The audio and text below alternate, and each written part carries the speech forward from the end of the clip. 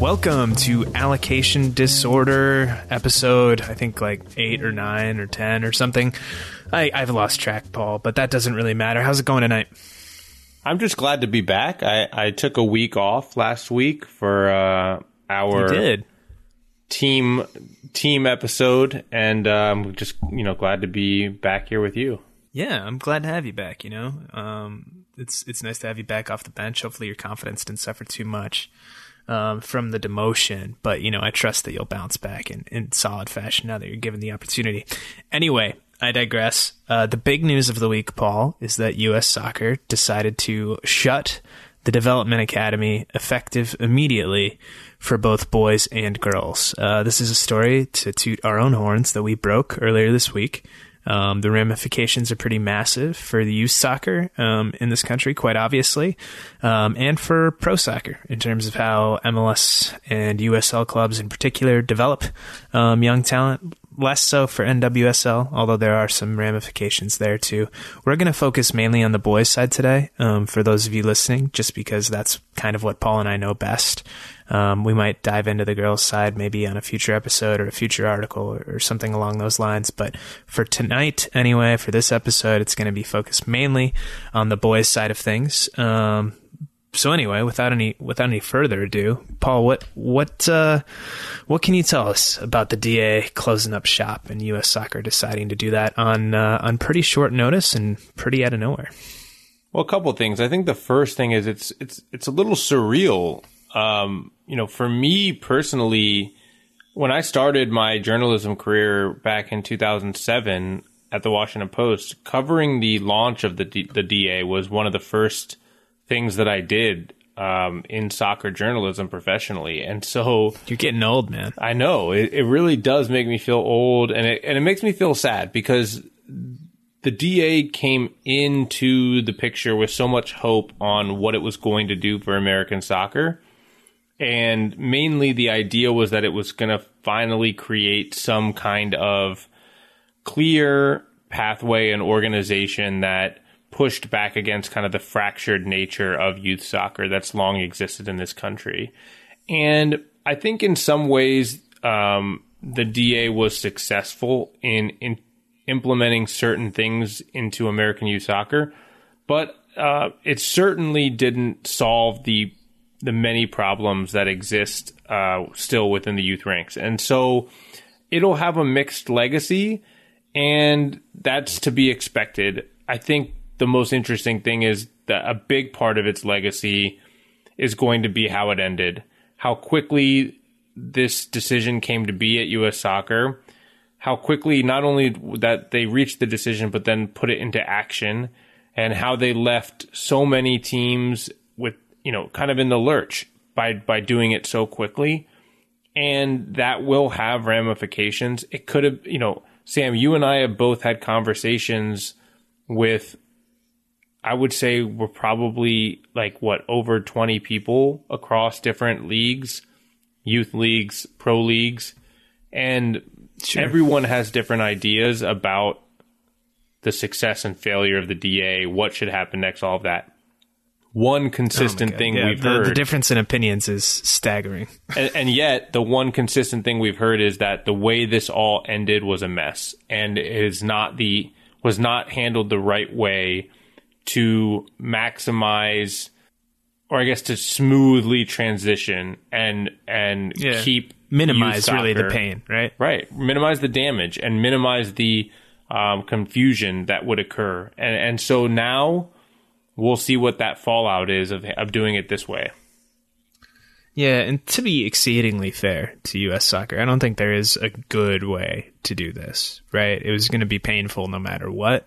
And, I think you could maybe make an argument that doing it now, when you don't even know when you're going to be able to play games again because of the COVID-19 outbreak, maybe it buys some teams some time. I don't think I would make that argument, but maybe there's a line of thinking that goes like that out there. The kind of way it came about, it's not good, but at the same time, it's like you can kind of understand why they maybe just want to rip off the Band-Aid. That's not how I would have done it. But maybe you can understand. I mean, I know one thing that we've both heard is like, okay, why not just do this, but give it a year runway. So play the 2020-2021 DA season, and then fold after that. And you give whatever's next time to kind of really formulate without being rushed. And I think that's a reasonable line of thinking. But that's not how it's happening. And so instead, all of the hundreds of clubs, professional and non-professional, involved on both the boys and girls side, have been scrambling really over the course of the last few days this week, to figure out what's next. And that's starting at least a little bit to come into focus. And, I know we have a few other things to cover, before we get down that road. So I don't want to go all the way down there. But, Paul, in your opinion here, I am curious, what kind of sense do you get, and how much do you think that finances at U.S. Soccer played a role in this decision? Oh, it definitely played a role. And I think, I think it was a factor. I don't think it was the only factor. And I think that the reality is that U.S. Soccer, like many, many businesses around the country, have suffered financial losses due to the current pandemic. They lost in money that's been invested. They lost. And when you revenue. say money that's been invested, just to clear that up, that's kind of the, you hear about the 120 million in surplus. A lot of that is tied up in the stock market and in the investment market and things like that. And so a lot of that money kind of went away recently when the market crashed, from what we've been told anyway. Exactly. I mean, anyone who has money invested is not, I don't think, has seen a profit in the market. And unless you got Zoom stock. When you've got $120 million tied up in different funds, the reality is those are going to take a hit, and you're going to lose revenue with no games being played. You're not going to be getting paid by corporate sponsors and things like that when you're not fulfilling those duties. There's no those friendlies, games. There's no match tickets that you're selling, all of that stuff. And also importantly, you're expecting to make a big payment here coming up. Sure, and that's the big other factor, right, that we have to talk about, is not only do they have these lawsuits and the fees that come with them, but they are going to try to settle this lawsuit. And the U.S. Women's National Team is seeking $67 million in damages as part of this equal pay lawsuit. And so you have to expect an 8-figure settlement number. And you take all those things and you factor them into the other side of things, which is the reality is also that U.S. Soccer, I think, was lukewarm, or was not as, I'm trying to think of the right way to put this, Sam. There was a movement within some areas of U.S. Soccer to get out of the academy business. And, that was separate from the financial issues we talked about. And so it wasn't just the finances. But when you add in the cost, which is right around $12 million total. Yeah, there we go. So, you cut $12 million out of the budget right off the bat, boom. And, the flip side of that, there have been people that I spoke to that said, look, they didn't need to do it this quickly. They right now are not incurring many of the costs that come with the academy, right? The referees' fees and, paying for field, all sorts of things. Yeah, they're not paying to travel any teams to playoffs or finals week this year because the season's cut short. Right, exactly. But they looked at that as a pretty big figure to chop off the budget, and that's what they did. And I think I think the question comes down to, did they need to do it this way? Could they have provided more support to leagues and clubs to try to smooth this transition where you're not seeing now kind of an onrush of clubs looking for new homes all at once? Yes, probably. And I know that they made some efforts to coordinate early on, and then news, the rumors started to leak, and then that kind of accelerated the plan. But sometimes with youth soccer, you're not going to keep something secret, and you just have to anticipate that. And you can say, hey, this is happening. We're still working out the exact details and next steps. There are different PR strategies you can take. But really, I mean, the cat's out the bag now, it's done. It's not coming back. And the clubs are left to figure out what's next. and there's a big, huge gaping void. And, you know, the ECNL is going to fill some of that void. You know, Paul, you spoke with the president of the ECNL, which is, for those who don't know, it's the Elite Clubs National League, and it's sort of a competing league on both the boys and girls side. It's actually viewed already as kind of the premier girls league. So a lot of girls teams will go into that. Some will not. Some of the girls teams that were in the DA probably won't end up in the ECNL. Some boys teams have already announced that they're going to be in the boys ECNL. So that's going to be a home for some of these teams. And, you know, MLS is going to have something in the works too. And, I would like to get into that. You know, obviously the way that this was handled, I don't think was great. And I think there is a conversation to be had maybe later in the show about new U.S. Soccer CEO Will Wilson and, you know, new president Cindy Parlow-Cone and kind of their role in this, because they both took over last month and, you know, they played a big role in this decision, maybe even the driving forces. So there's something to that too. But for me anyway, the big discussion to be had is kind of what's next. And we reported a little bit about that the other day. But, you know, MLS is going to come out and they're going to try and lead the charge. Initially, you know, MLS has been in the business of trying to get out of the DA, at least certain MLS teams, for years now. They think that they could have done a better job with an MLS only academy league, where they could raise the level of competition and kind of have more autonomy to do what they want. It doesn't look like that's actually going to happen. There was kind of a change of heart there, late in the game, where they're going to be a little bit more inclusive and cover more geographic areas and maybe include some USL teams and maybe include some non-professional teams. So it's going to be interesting to see how all of that shakes out. But Paul, what's your kind of take on how this is all shaping up, kind of for the elite youth players and the future of development here in the U.S.? Well, before we dive into the boys side in MLS, I do want to say I had an interesting conversation with a power broker within the girls side, and I think there are going to be some girls teams. Brokers. Yeah, I think there are going to be some girls teams that potentially look to band together and create a new league.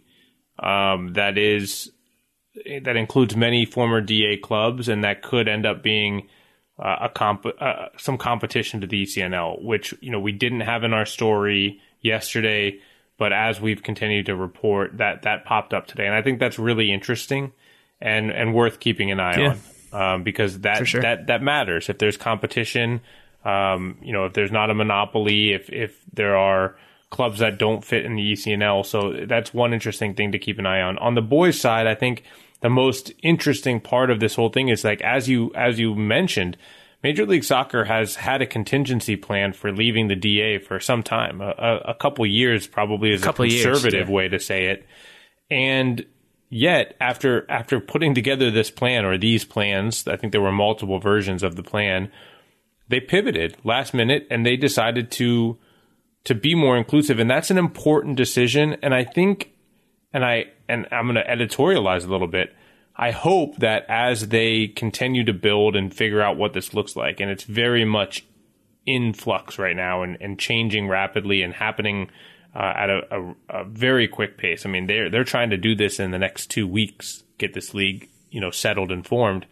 Right. I hope that they take the long-term view.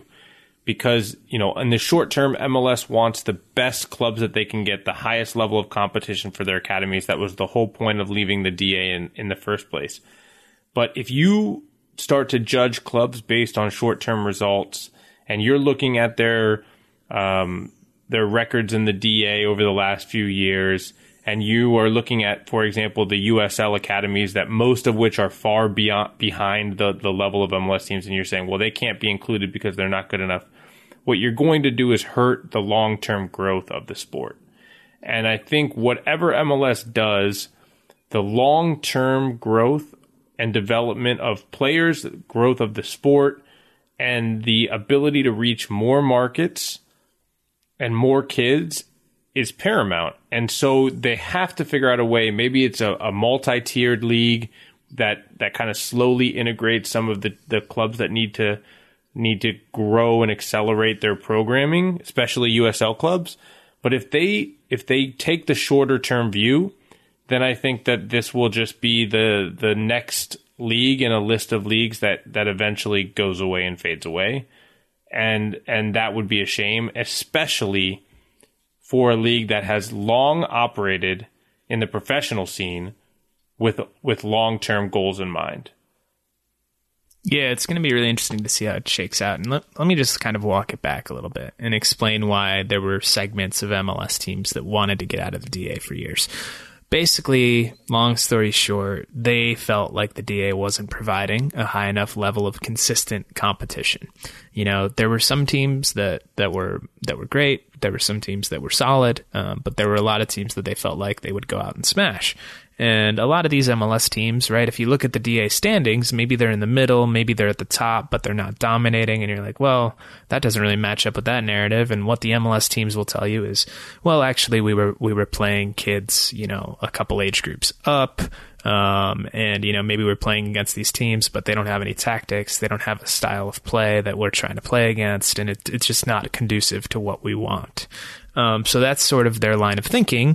The other part of it is that they want more dates to schedule against international opponents. You've seen MLS create the Generation Adidas Cup, which features a lot of the top academies from around South America and Europe and elsewhere. Asia, I think, has been in the mix. Central America, too. And so they want more room to schedule dates like that. So, you know, having this new league, whether it's MLS only, which it doesn't seem like it's going to be, or, you know, a smaller league that includes non-pro teams or USL teams, but is smaller than the DA, will give them the room, in theory, to go out and schedule more international opponents, which is something that's very important to them.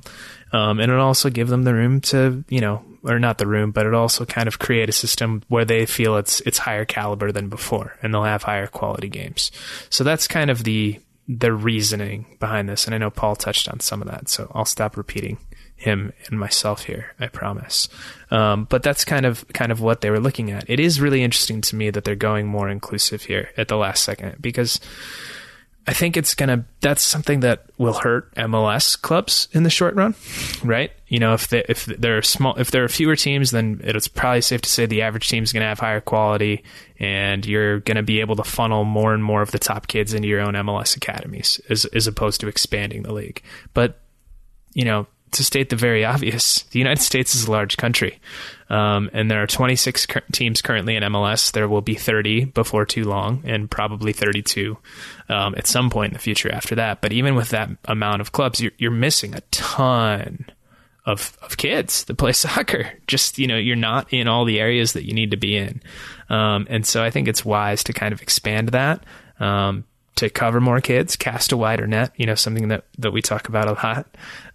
And, you know, there are real cost concerns here for any academy team. And if you're an MLS team and you're only playing other MLS teams, well, guess what? That's a lot of plane rides, and that gets expensive pretty quick. If you're including USL, well, then Houston doesn't have to travel to Kansas City every weekend, right? Maybe they can go to San Antonio or Austin, who has an MLS and a USL team, or the Rio Grande Valley or El Paso. That would be a flight, but you get the picture, right? You can lower costs. You can make it a little more regional, which I think could be interesting.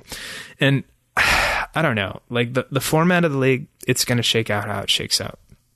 To me, one of the things that the DA did, and there was a lot of talk before the DA started and as it was starting, that youth soccer focused too much on results and not enough on development. Right. And I think there was a lot of truth to that. You know, Paul, you can attest to this. Like coming up, you know, you played a higher level than I did, but I played an okay level. And it was 2 training sessions a week and then a game on the weekends. And then sometimes you would go to tournaments and play 3, 4, 5 games on a weekend. Right.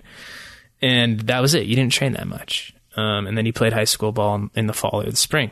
And, you know, the DA switched that around. It was a lot of training sessions, fewer games, more focus on process, more focus on the curriculum that U.S. Soccer implemented from the top down. And I think that had a lot of positive effects. I think I would argue that maybe we have the average player is probably more technical now. I think that's a reasonable thing to say. But I think there needs to be kind of, I think that was an overcorrection a little bit, and they got a little bit too far away from results, because I still think those are important in youth soccer and in development. It's okay if you're going to go out there and win 6-0 sometimes. It's okay to get in a really hard-fought game. That teaches you things as a player. And I feel like that's been a little bit lost in the DA, and I think whatever emerges out of this needs to kind of thread that needle a little bit, find that happy medium, more between results and development. Obviously, you still want development. You still want to have standards for coaching. You know, I didn't have like coaches when I was a kid. You know, I didn't learn things like technique. Like it was just something that you did through trial and error on your own, and that's not great. You know, you want coaches that can actually go out and teach players. So you know, you want to have minimum standards for all of these things, but maybe a little bit less of a mandate and allow some more room for freedom within the individual clubs. I think that would be a wise thing to do, regardless of the league that emerges out of this.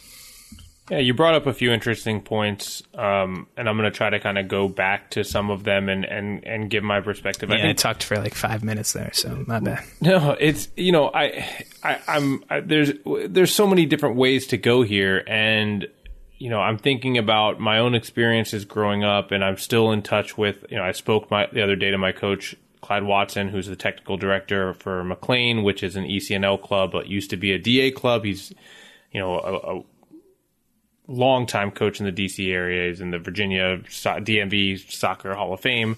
And, you know, it was a radical move that Clyde made when I was towards the end of my youth career, when we went to 4 training sessions a week. And we started to integrate the age group underneath us to train with us in order to help the younger kids along, as well as just for, you know, it hurt our training theoretically. But, you know, the idea was to create a club. And I was talking to I was talking to a CSO from Major League Soccer about what it used to be like back in the day. And, you know, we brought up a chief soccer officer.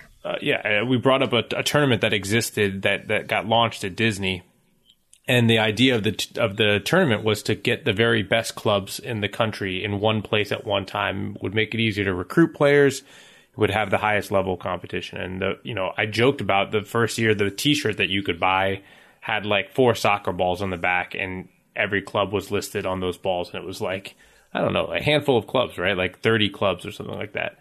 And the next year, it was so successful that what happened? What do you think happened with youth soccer? Money was there. Everyone wanted in. They invited a lot more teams. And the next year it was like 200 clubs, right? The back was like this tiny print of all of these 200 clubs that were suddenly invited to be a part of this tournament. And that is the constant battle that exists between exclusivity and inclusivity, the money that dictates things, the competition level, the value of getting the very best players in one place, the importance of seeing as many players as you can in a country this big. And it's very difficult to balance those two things. And here we go again with another league being formed, and those battles are still in place. You know, there's still going to be a lot of corporate sponsorships and money that wants to get in on having the best teams in one place, right? Dallas Cup for a really long time, still to this day, GA Cup now. And now all these other mini tournaments that are going to pop up in these open weekends that MLS is building in. You know, there's still going to be really good clubs that aren't MLS teams that are going to be worthy of being in a top tier competition, and you're going to want to see their kids. And, you know, there's an importance to inclusivity, as I mentioned before, and trying to help these USL academies grow and get better coaching and better games and bring them up along with you the same way, you know, our club tried to do, bringing in a younger team, or what we've seen MLS clubs do, or even the design of the USL Academy is to have the very best U15 through U19 players all on one team. So, you know, the point of that is like these issues haven't changed. And the problem is finding the right format to make them all work together. And I think that MLS, you know, the positive side of it is that I think MLS is coming from a place of development. And I get what you're saying about what the games need to look like and embracing individuality. I've heard that many, many times from MLS sources in the last 24 hours or 48 hours now, I guess. I think they understand that they need to inject a little bit more competitiveness into the academies, and a little bit more grit and a little bit less of the structure that existed in the DA. And I think a big part of that is the international games. But the most important thing for me is I think there's a recognition that the reason for the inclusivity is to open a wider pathway into their pro clubs. And people aren't going to want to hear that, because then it just becomes, well, of course, MLS teams are just in it for themselves. They want these other clubs to be a part of their league so they can poach the kids. But yeah, I mean, yes, that's the end game, just like it is in every other country in the world. The top teams in the top league want to be where the best players end up. And I think that viewpoint, that model is important, and it's going to be what makes this league different and what made the DA a little bit different, because there wasn't a pro pathway that existed before. So I don't know if that makes any sense, but I just think that is still the most important. The whole point of quote unquote academies is to get to a pro team, and so if you're going to have an academy system, that's what it should be about. Yeah, 100%. And finances play a big role in that, as with everything else in youth soccer and soccer in general, right? And so, I mean, Paul, help me out here. It's full disclosure. It's almost midnight on the East Coast, and I am struggling to remember the exact rules of solidarity payments between domestic clubs and how exactly that works. Yeah, there are none right now. But exactly, there are none. So, if a player leaves Chicago Sockers at 16 and then goes to the Chicago Fire and signs a pro deal at 18, well, then shouldn't Chicago Sockers be a little compensated for that? So like if you actually implement the rules, and that's a U.S. soccer thing, and an MLS, that touches every level, right?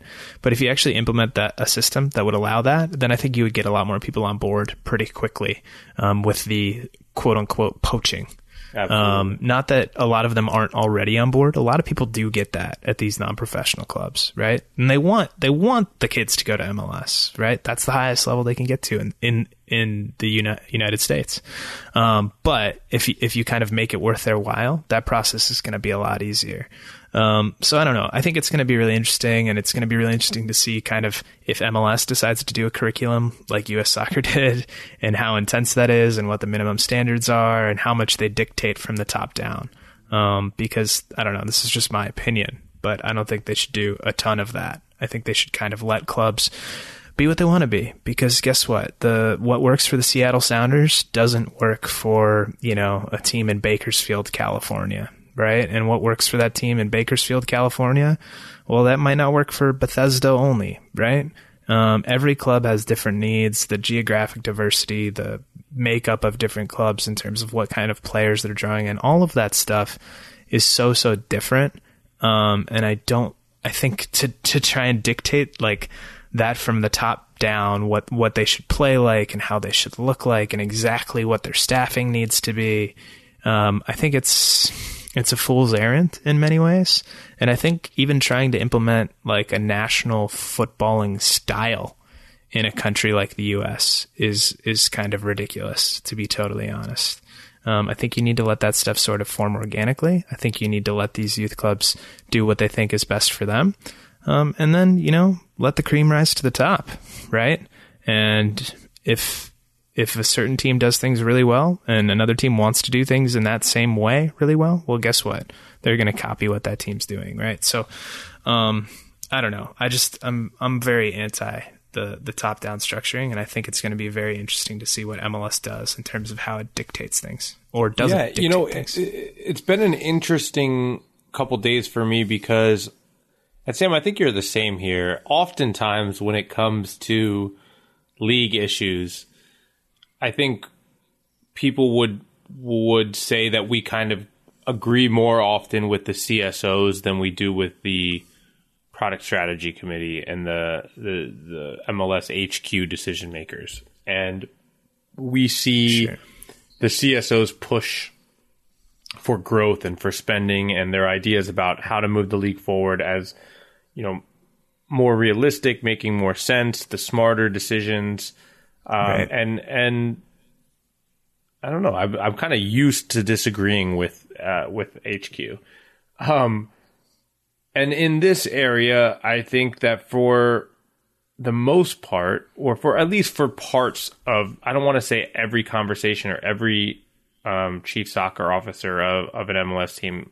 Yeah, because there are divergent opinions. There's definitely divergent opinions. Yeah. And even within one conversation, there are things you agree with and disagree with this. But I do think that, their job is to do what's best for their specific club. And it's to do what's best for their club in the short term and in the long term, but with a greater emphasis on the short term, to win now. And right. Maybe medium term if you're a GM. Yeah, next 5 years. Sure. Say. Yeah. And that is not, in this case, especially in this case, that is not the task of Major League Soccer in setting up a youth development league. The long-term viewpoint has to win out. And so if we immediately get to a point where we're talking about permanent tier settings, or we're still not integrating solidarity payments, or we maintain homegrown territories, things that limit kids, then what you're going to do is you're going to run into the same problems that have existed time and time again. And especially with an idea like what you just said, something that seems as simple and as easy as letting a team play their own style, their own system, and let those identities happen, that makes things a lot harder for player development in a country as big as the United States when you have rules like homegrown territories. If there's a kid growing up in New York City who, doesn't make the NYCFC team and doesn't fit the high-pressing Red Bull style, well, now he can't sign with Philadelphia or Minnesota or Chicago. Pick a team without getting permission. And them having to pay money and all of this stuff. Not because they want the kid or they signed the kid to a contract or they've had him training for multiple years, but just because they don't have to let him go. Yeah, because of his address, right? And that's those are the types of things that limit player development. And so if you're going to now officially get into the business of player development countrywide beyond the scope of your teams, you have to remove some of those limitations, and solidarity payments have to be the top of the list. Homegrown territories have to be next. And then you have to come up with a competitive structure that maybe it begins in a tiered format in order to allow some of the other as long as there's an ability to move between the tiers. I don't have any problem with an end goal of having everyone under one umbrella competing against each other, so that you have a regional league that requires less spending. I mean, I spoke to multiple CSOs today that said 2/3 of their budget is travel for academy. 2/3. Yeah. And so if you can create a regional league that you decrease those costs, it becomes a lot easier for more kids to participate. MLS clubs should all be fully funded, but for some of the other clubs. So, that's got to be a big focus as well. So there are all these issues. Yeah. They've always existed, man. And now, U.S. Soccer is pulling out, and they're handing that responsibility to the ECNL and USYSA, to any new leagues that pop up, and now to Major League Soccer as well. And I think it's critical for MLS to say, okay, we fought or we haven't agreed to some of these decisions before because, some of our CSOs didn't want it, and it makes things harder, to have to compete against more clubs. No, that's got to go to the side. That doesn't matter in the big picture. These are the things that matter for development, and to get the best players eventually into the best academies, into the pro fields, onto the national team, and to grow the sport. And that's got to be the goal. And that, to me, is the biggest test that MLS will face, because, frankly, they haven't been great at kind of setting aside the short-term needs and desires of MLS, the business. And this is a huge test on that philosophy. Yeah, and that's particularly, I think, first of all, that's very well said. Particularly, they've struggled with that when it comes to the academy game. MLS teams, particularly at the beginning of the DA era, when a lot of these academies were starting up for MLS teams, they pissed off a lot of the youth clubs 100%. With how they acted and how they behaved and how they sort of stormed into these markets without any regard for anybody else, right? So a lot of those relationships are not great, 100%. Even to this day. And so that's something that, they kind of need to repair. And it's going to be interesting to see how the egos involved manage that process, the egos involved on all sides. But another thing, that I think is worth mentioning is even if MLS did an MLS only Academy League, they wouldn't be prepared to kind of take advantage of it, right? Because if you do that MLS only Academy League and that stands alone at the top, well, then even more kids are going to want to go into MLS academies because that's the even clearer route. It's the highest level. It's the even clearer route to the pro game. So you're making yourself more attractive, right? But it's not like these teams have youth scouts all over the place. It's not like they have the capabilities financially, particularly coming out of the COVID-19 suspension for the league when all these teams are taking financial hits. It's not like they have the capabilities to go out and hire a bunch of youth scouts and to change that and to go scout youth teams all over the country and try and get the best kids into their own academies. Say homegrown territories are gone and you can do that. It's not like they're even capable of that. So if you start an MLS only Academy League, you're going to miss a lot of kids. And where do those kids go? So I think it's a good thing that they are casting that wider net and trying to be a little more inclusionary. I think it's going to be interesting to see how those relationships play out and who exactly ends up in it and where those teams are coming from. So I don't know, man. This is going to be...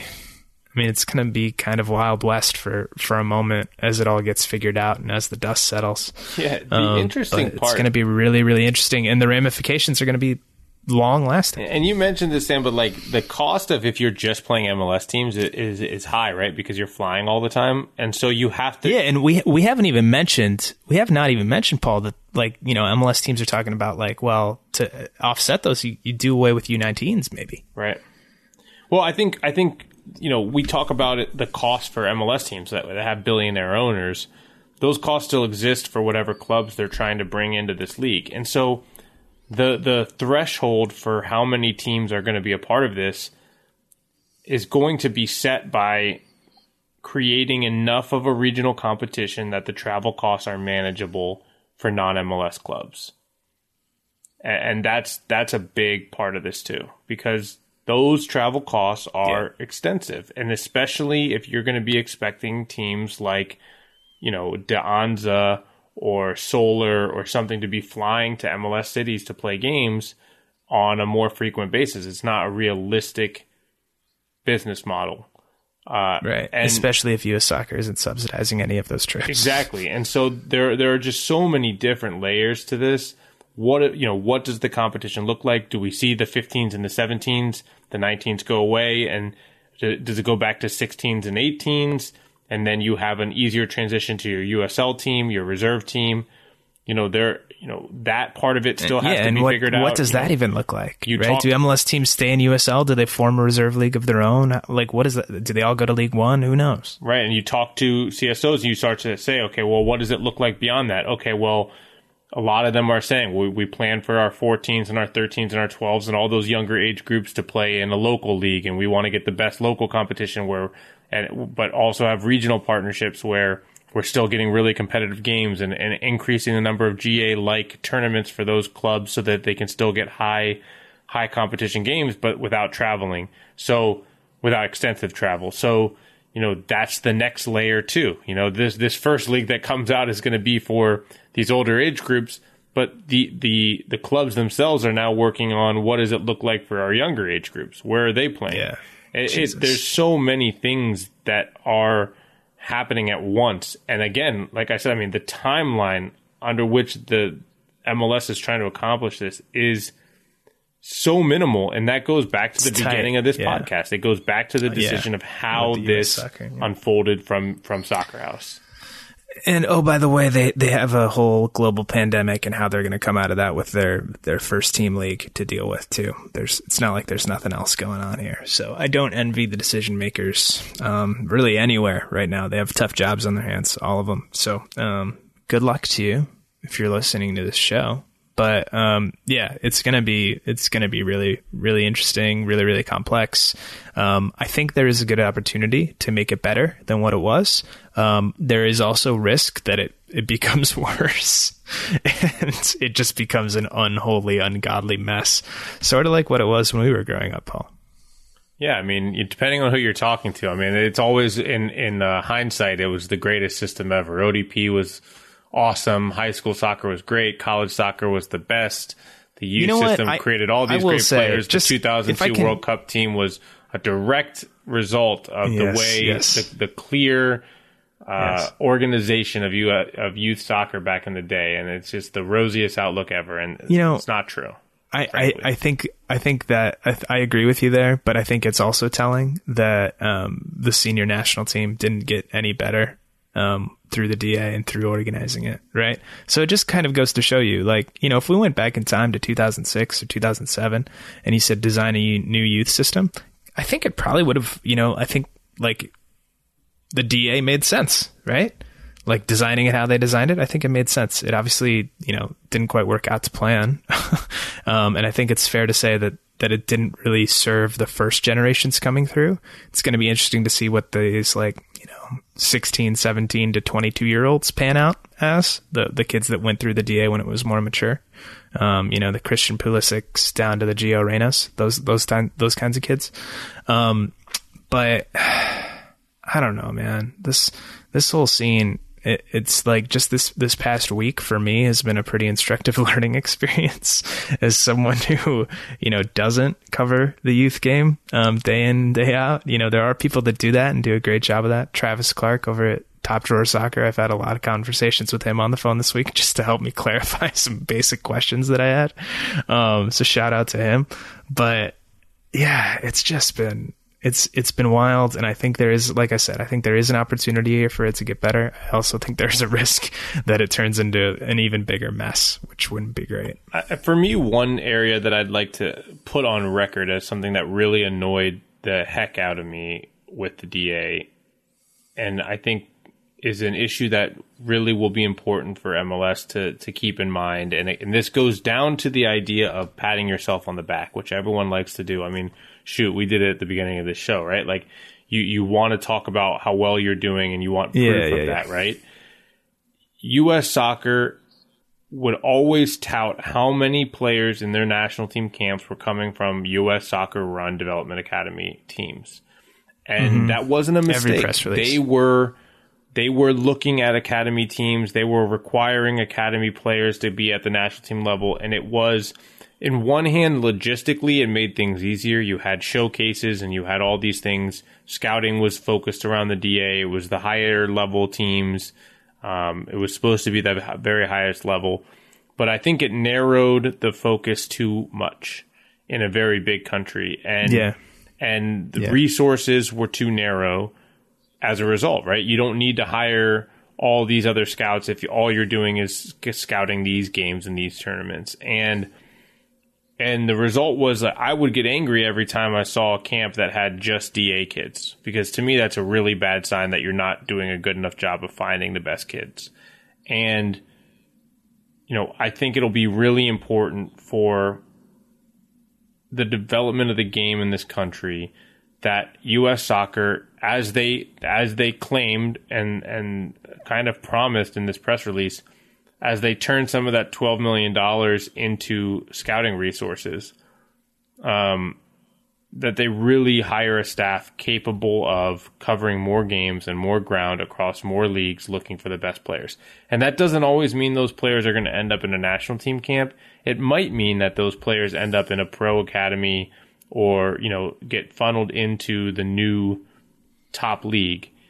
And that's a part of the scouting process. But I hope it eliminates this pattern that was emerging of bragging on the DA and always looking for DA kids and just saying they were the best because they were DA. I know sometimes it was true. I know a lot of times it was true. But you can't afford to do that in a country as vast as the United States. And, I really hope that part of it changes at U.S. Soccer and that MLS keeps an eye on that too. And I think it'll be an interesting story to write about how youth scouting changes now that there's not, a clear one league that you will focus your scouting on, or an incentive to just focus on scouting that one league. 100%. And, I don't have a lot left, but I did want to say a couple of other things. And I'm kind of almost already regretting what I'm about to say. Or at least part of what I'm about to say, one part I'm not regretting, and that's kind of like shout out to high school soccer. It's fun. It's cool to play with your friends. And I think there are some good, like, kind of leadership qualities that can arise from that. And I think, Paul, you're in agreement there. Not that it's the best thing in the world necessarily, but there are some merits to it. The other is I hope that whatever arises out of this, I hope it does breed kind of an older style of American player, because I think for whatever reason, a lot of that grit and tenacity that U.S. national teams were famous for back in the day has evaporated. And I don't know if that's down to the DA, down to just the way society has moved, down to, hey, soccer matters more here. And it's not something where you're coming up in school and you're getting made fun of for playing soccer and you have a massive chip on your shoulder to prove to your buddies that, like, hey, this is a real sport too. Like, who knows, right? I don't know. But maybe I'm just going grumpy old man right now. But I do hope whatever comes out of this, U.S. soccer finds a little bit of that grit and tenacity that it was once defined by, and is able to combine that kind of as well with an increased technical capability across the board too. So hopefully that's what comes out of this.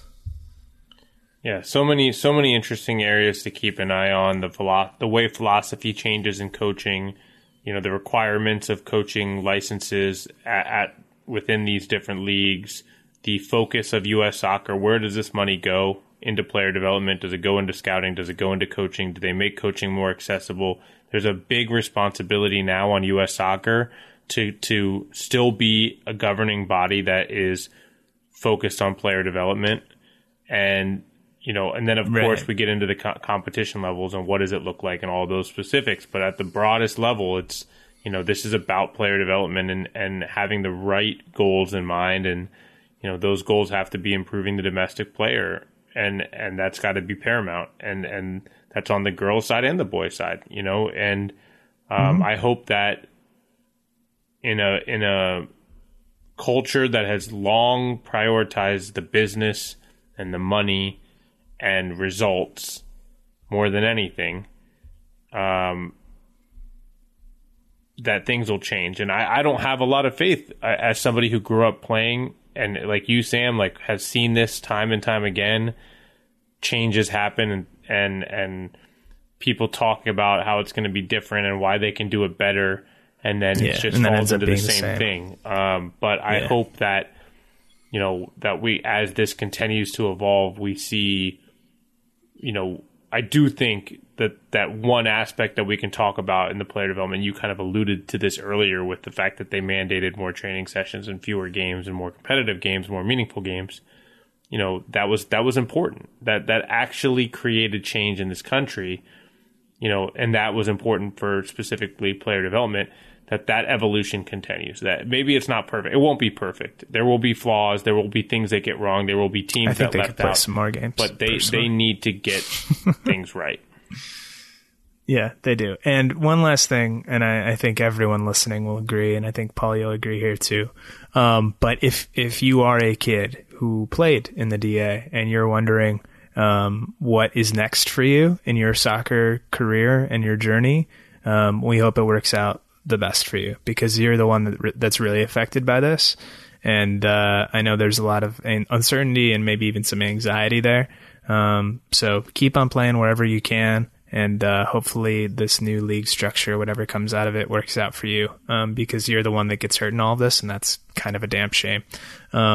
So anyway, that's the last thing I wanted to say. You got anything else you need to get off your chest there? If you're a kid listening to this, go play as much pickup as you can. Try things. Yes. Do things that you wouldn't do in your club structure. Find, I always joke. I always say, find the joy in the game. Find the joy. In DC, it was the Bolivian League. Go find those leagues where it's about kind of the nitty gritty and beating somebody and making somebody, and maybe it's with you and your buddies, 3-on-3 or 4-on-4 on a weekend. But that part of the game. Tennis courts are great for 3-on-3. 100%. It's just as important. I mean, go look at the story I wrote earlier this year with Eddie Johnson. He talked about how critical that was to players like Clint Dempsey and himself. That's still such an important part of development. And don't, no matter what these leagues end up looking like, no matter which league your team ends up playing in, whether you want to call it the top tier or the second tier or whatever people are going to call it, go find ways to play more and to love the game outside of those organizational structures. Well said, Paul. I can't top that. But thank you all for listening to this kind of different, unique episode of Allocation Disorder. Hopefully you enjoyed it. Hopefully you learned a thing or two. And until next time, I'm Sam Stejskal. He's Paul Tenorio. This has been Allocation Disorder, signing off.